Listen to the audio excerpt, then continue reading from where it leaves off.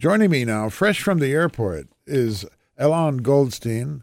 Good afternoon, Alon. Good afternoon. Nice to have you with us. And you're playing with the Ann Arbor Symphony tomorrow at the Mozart Birthday Bash. But we've enjoyed the last half hour or more listening to some fine Schubert. You enjoy this piece. Oh, I can never get enough of this piece. There's a lot of it. There's a lot of it. And as the great composer Schumann said, well, sometimes it seems like it will never end. It's for me, it's the most divine music ever written. Wow. As a pianist, and you have, anybody can find out on your website that you play a wide repertoire. Which composers write best for the piano from your point of view? I don't mean contention, but are the most fun to play, that you most enjoy playing? I don't know if I would use the word fun, although one definitely enjoys, some are more convenient, some are less convenient. I never really thought about that. I always thought some of the composers I love most, they write music at the piano or for the piano, but it's first of all music. And they try to use this, kind of limited but unlimited big machine in front of them called the piano to try to convey these incredible emotions and incredible, ideas that they have in their mind. And they have this thing that they need to use. So, we play so many things on the piano, imagining a flute or imagining a violin or imagining a full orchestra, and yet it's on the piano. So the idea of writing, it's written for the piano or it's played at the piano, as I like to say. But, Bach wrote wonderfully for the instrument. Mozart wrote great for the instrument, but he imagined an opera. Beethoven wrote great for the instrument, but he imagined the string quartet. And Bach probably imagined the cantata. My guest is Alon Goldstein, who will be playing the Mozart Piano Concerto No. 21 tomorrow night at 8 o'clock in the Michigan Theater in Ann Arbor with the Ann Arbor Symphony Orchestra, Aryeh Lipsky conducting. You're an Israeli pianist, Israeli-born. Do you come from a musical family? Was music always part of the household? Music was part of the household. None of my siblings, my parents, they are not playing, but it was important for my parents that their children will each have musical kind of education. So we all played an instrument. I wanted to be like my older brother, so I played piano. He played piano. I wanted to imitate him. I have another younger brother and a young sister. None of them are playing right now, but they all learned an instrument and they all still go to a concert or listening to music. And they are great fans of mine. Of course they are. You studied at the Peabody Conservatory with one of the most amazing, Leon Fleischer. We've had the opportunity to speak to when he came through town a couple of times, and there's just something very, very special about this man as a musician and as an educator. What was it like being trained by such a man? He was our Obi-Wan Kenobi. Yeah. Well, what was it like? Well, you told me we only have, a quarter of an hour. Well, we have as much time as you want. That's to study with Leon Fleischer. He teaches you to teach yourself. He asks you the questions you should ask yourself. The reason music, I think, is still alive centuries after it was written is because there are more and more that we can still find in it, and the answers are never the same. The questions might be the same, but the answers are not. So you play a sonata by Beethoven to Fleischer, and the first thing he will ask you is, what do you think about your playing?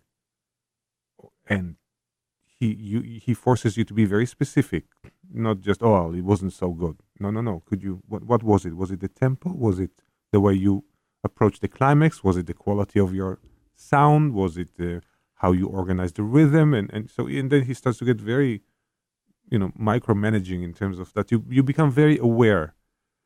I remember once when I was at Tanglewood, he addressed the young fellows and he said, "I hope your experience here will be an everlasting increase of awareness." Huh. And the lesson with him is an everlasting increase of awareness. You constantly become more and more aware of what you do, how you do, why you do, where you take your inspirations from. And there is certain rights and wrongs in terms of maybe stylistic, if you want to use the word, but the questions are coming from this incredible fountain of ideas and thoughts, and he keeps you on your toes all the time.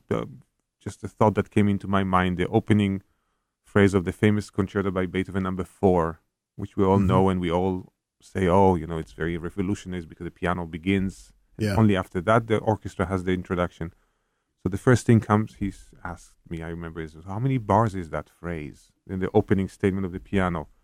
And bars is the way we organize the music on the page, although music at the end is barless. It's just a continuous, some beautiful line. And you think of classical music, and one of the ideas of classical era is the idea of symmetry. Suddenly this phrase is 5 bars. So that's anything but symmetry. Yeah. And so again, we're talking about awareness. Talks about the structure, talks about the quality of sound, how to produce your sound that you're looking for, how to address inner pulse. And, another thing he said, as an artist, performing artist, you have to be like 3 people.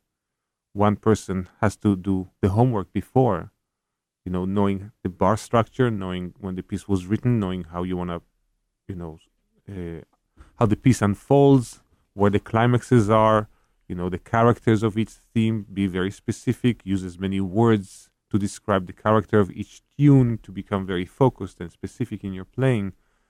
And that's kind of the first person. And then the second person inside you is the one who's actually trying to execute what the first person, is telling him to.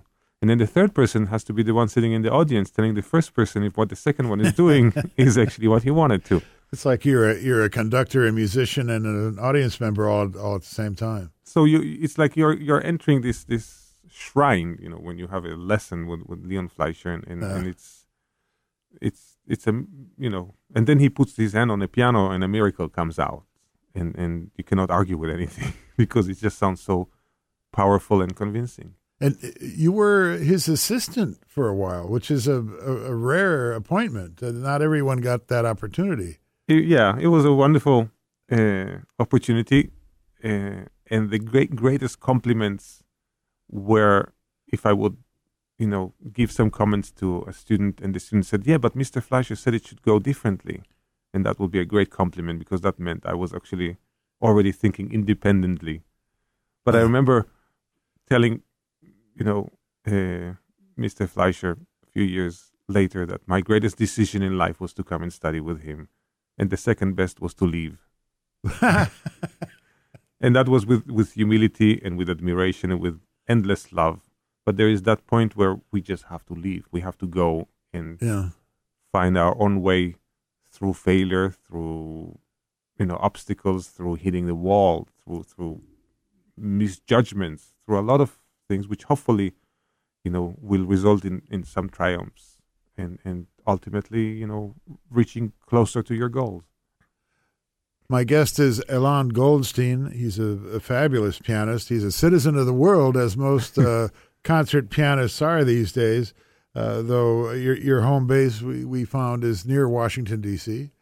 And you'll be playing the Mozart Piano Concerto No. 21 tomorrow with the Ann Arbor Symphony Orchestra. It's known as the Elvira Madigan because it was used in a movie that nobody remembers now, I suppose. But it was about was it a Swedish deserter? Yeah. A love story. We won't give the ending, but that middle movement is absolutely gorgeous. And you alluded to something earlier that I thought was very interesting in your biographical material is that you describe this concerto as an opera, that you look at it as an opera. Absolutely. I think Mozart, primarily is a vocal composer, and in his these concerti are like miniature operas, about 30 minutes long, but there's such a wealth of tunes in this piece, and every tune you can immediately associate with different operatic character. It starts pum pum pum pum pum.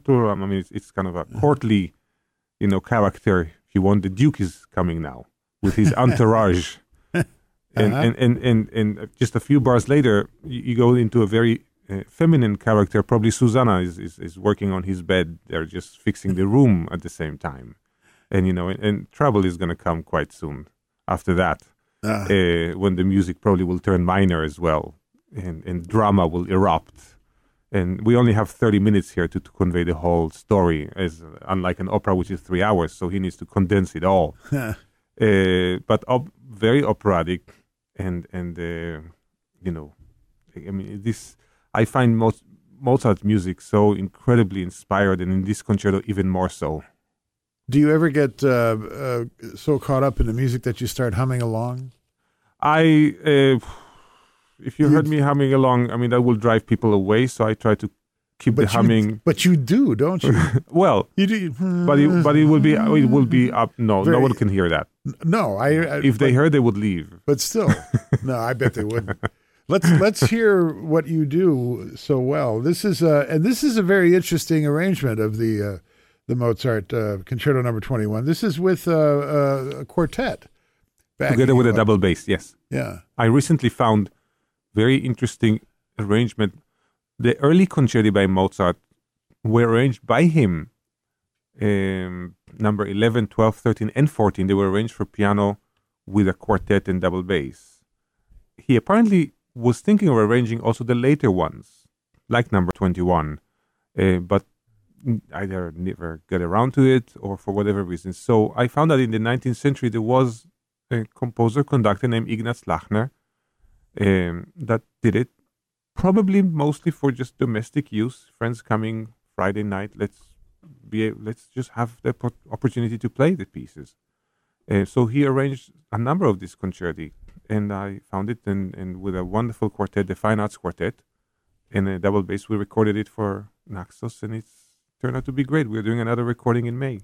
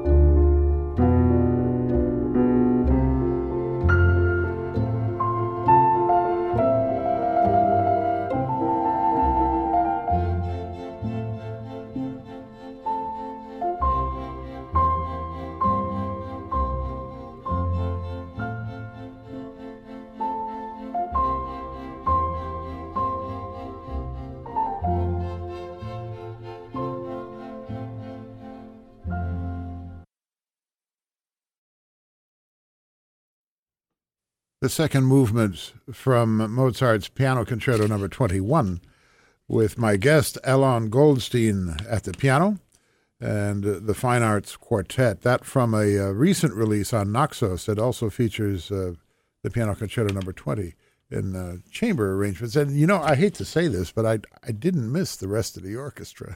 It sounds wonderful. I think the two aspects that for me are very unique and different in playing this chamber version is that, you know, we're saying that this is an opera, and you know, the characters are played by musical, you know, orchestral instruments, and of course the piano. So most of the time I'm doing it with a flute, the conversation, or with an oboe or clarinet. But now they're close to me, so it's very intimate and very intense. Just the conversation, because we are so close. So it's different. If someone will ask me if it's better, I wouldn't say yes, no. I mean, of course, Mozart's original is wonderful, and that's the best way to do it. But there's something about great music and humble and imaginative arrangement like that might actually bring new aspects and new secrets to this wonderful music. It's just a different experience. Absolutely. But just as enjoyable, even more so perhaps. You will be playing a chamber concert on Monday. Yes. At the Jewish Community Center in Ann Arbor. What's on the menu there? 2 entries.